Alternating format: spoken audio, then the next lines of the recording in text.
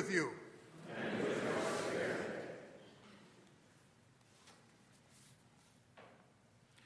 A reading from the Holy Gospel according to Mark. Glory to you, Lord. And again, Jesus left the district of Tyre and went by the way of Sidon to the Sea of Galilee, into the district of Decapolis. And the people brought him a deaf man who had a speech impediment, and begged him to lay his hand on him. He took him off by himself, away from the crowd. He put his finger into the man's ears, and spitting, touched his tongue. And then he looked up to heaven and groaned and said to him, Ephphatha, that is, be opened. And immediately the man's ears were opened. His speech impediment was removed, and he spoke plainly. He ordered them not to tell anyone. But the more he ordered them not to, the more they proclaimed it. They were exceedingly astonished, and they said, He has done all things well. He makes the deaf hear and the mute to speak. The Gospel of the Lord.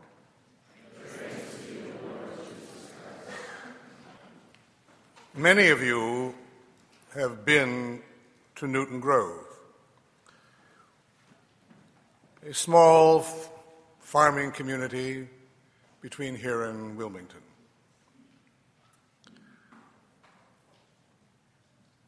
It's an interesting story, the story of the church in that area. Some of you know this story. It's a doctor by the name of Dr. Monk. He received some information in the mail about the church. I forget exactly how he received it. He was very impressed with what he read, became a Catholic, and converted much of the town along with him. If you go to that church today, there's an interesting stained glass window. In that window is depicted Dr. Monk, and the finger of God is coming down out of heaven and touching him. That God touched Newton Grove at that point in him. When most of us think of being touched by God, we think of having an emotional experience of God. And those things are all very wonderful, but they aren't the most important by any means. The touch of God comes to us in many ways, primarily through our intellect and our will. It comes in pain and suffering. It comes constantly throughout our lives, the touch of God. Much of the time we don't see it. We aren't looking, we aren't thinking about it, but God is there. Very often in the midst of anxiety or depression or confusion, the touch of God will be there, because God can overcome anything. Today's gospel, we have an example of the touch of God. The people bring our Lord a deaf man who has a speech impediment. We don't know his name, once again. We don't know how long he's had the impediment, from birth or only at some point. We never hear of him again, but he's here for the moment. Notice what happens. They bring the man.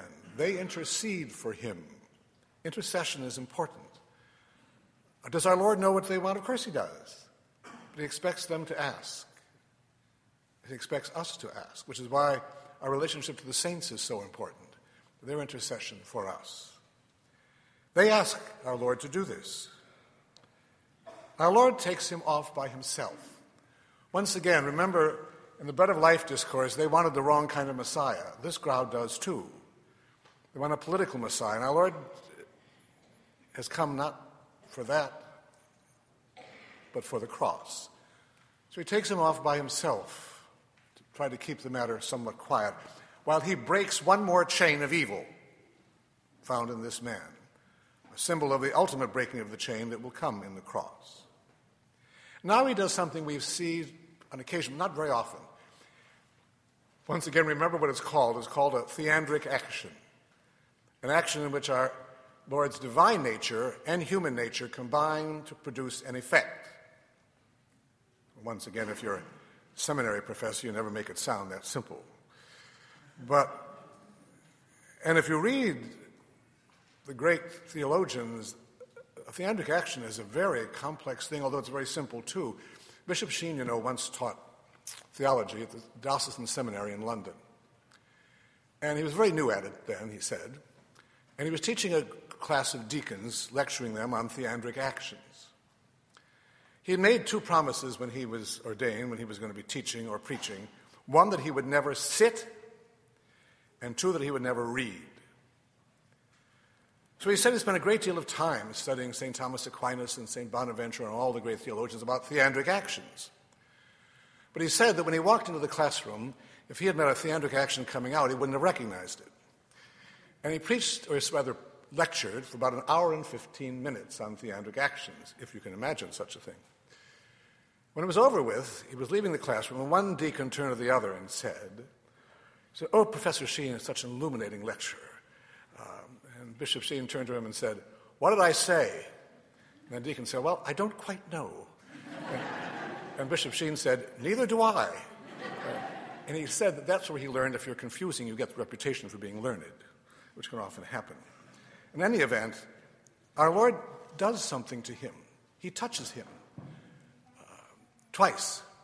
That's important in life, isn't it? Can you imagine what it would be like to never be touched? An infant will die if it's not touched. It may not be often, but imagine if we couldn't shake hands or embrace someone we love, particularly in marriage. It would be a rather terrible life. And because human beings, touch means something. If we were angels, it wouldn't mean anything, but we're not angels. Touch means something, even if it's something seemingly insignificant. I think sometimes, when people are courting, that they have all kinds of rather beautiful, innocent touches that they would make. A hug, maybe, or a chaste kiss, or whatever it might be. And sometimes in marriage they lose that. It's too bad, because it's something we need all the time in different ways, but in marriage in particular. But it's true with friendship. A handshake means something. And so our Lord's going to touch this man, but he doesn't always do it. Sometimes he just does it with a command, sometimes even from a distance, but not with this man.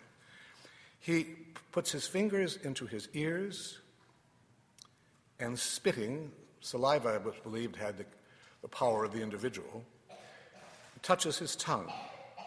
He looks up to heaven and groans. Why would he groan?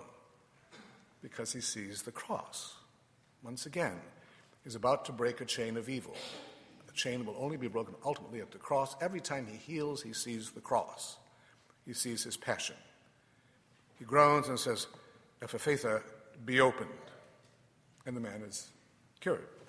His ears were opened, his speech impediment was removed. And our Lord tells him to tell no one, but of course he wants to tell everyone, and he does.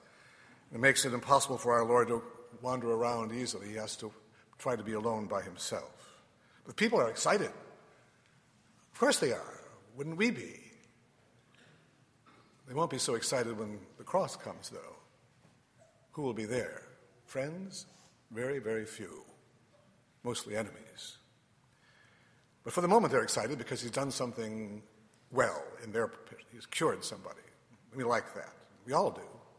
Sometimes God does that. But the touch of God comes to us, as we know, primarily in the sacraments, in ordinary ways. Every single sacrament involves a touch in some way or another when we receive it, whether it be the touch in baptism that comes through the anointing with oil and then the pouring of water.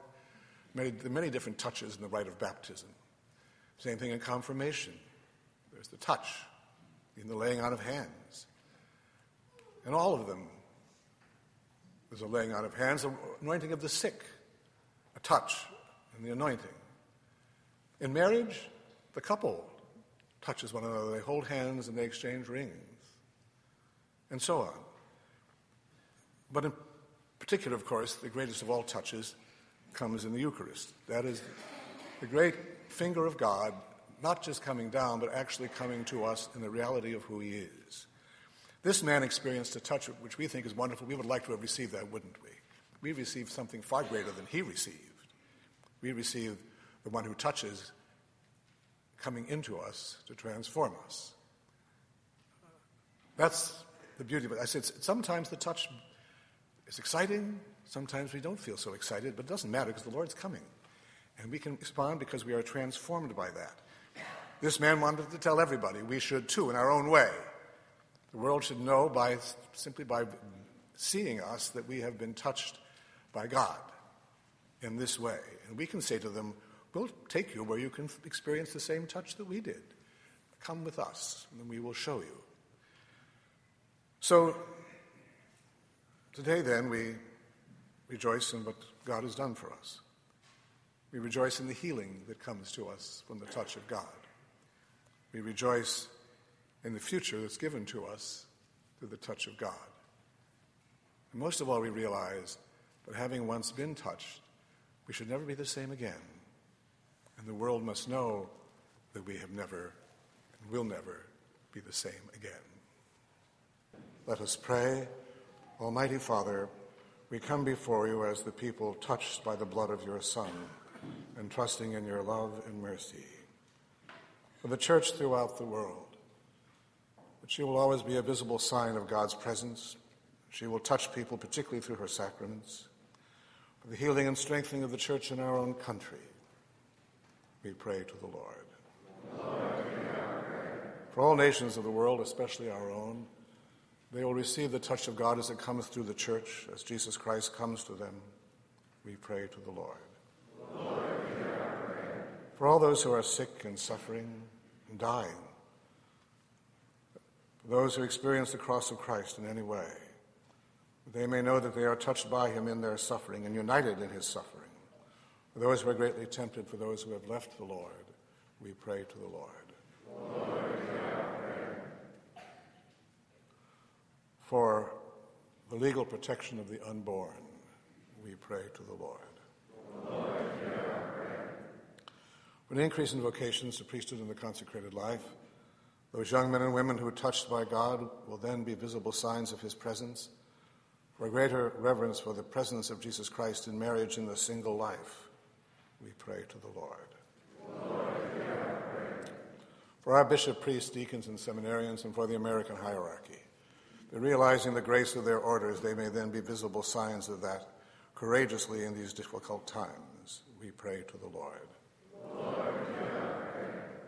For the souls of all the faithful departed, especially our relatives, friends, and benefactors, for all who have died in the battlefield, all victims of violence, terrorism, and natural disaster. Eternal rest grant unto them, O Lord. May they rest in peace. May their souls and the souls of all the faithful departed.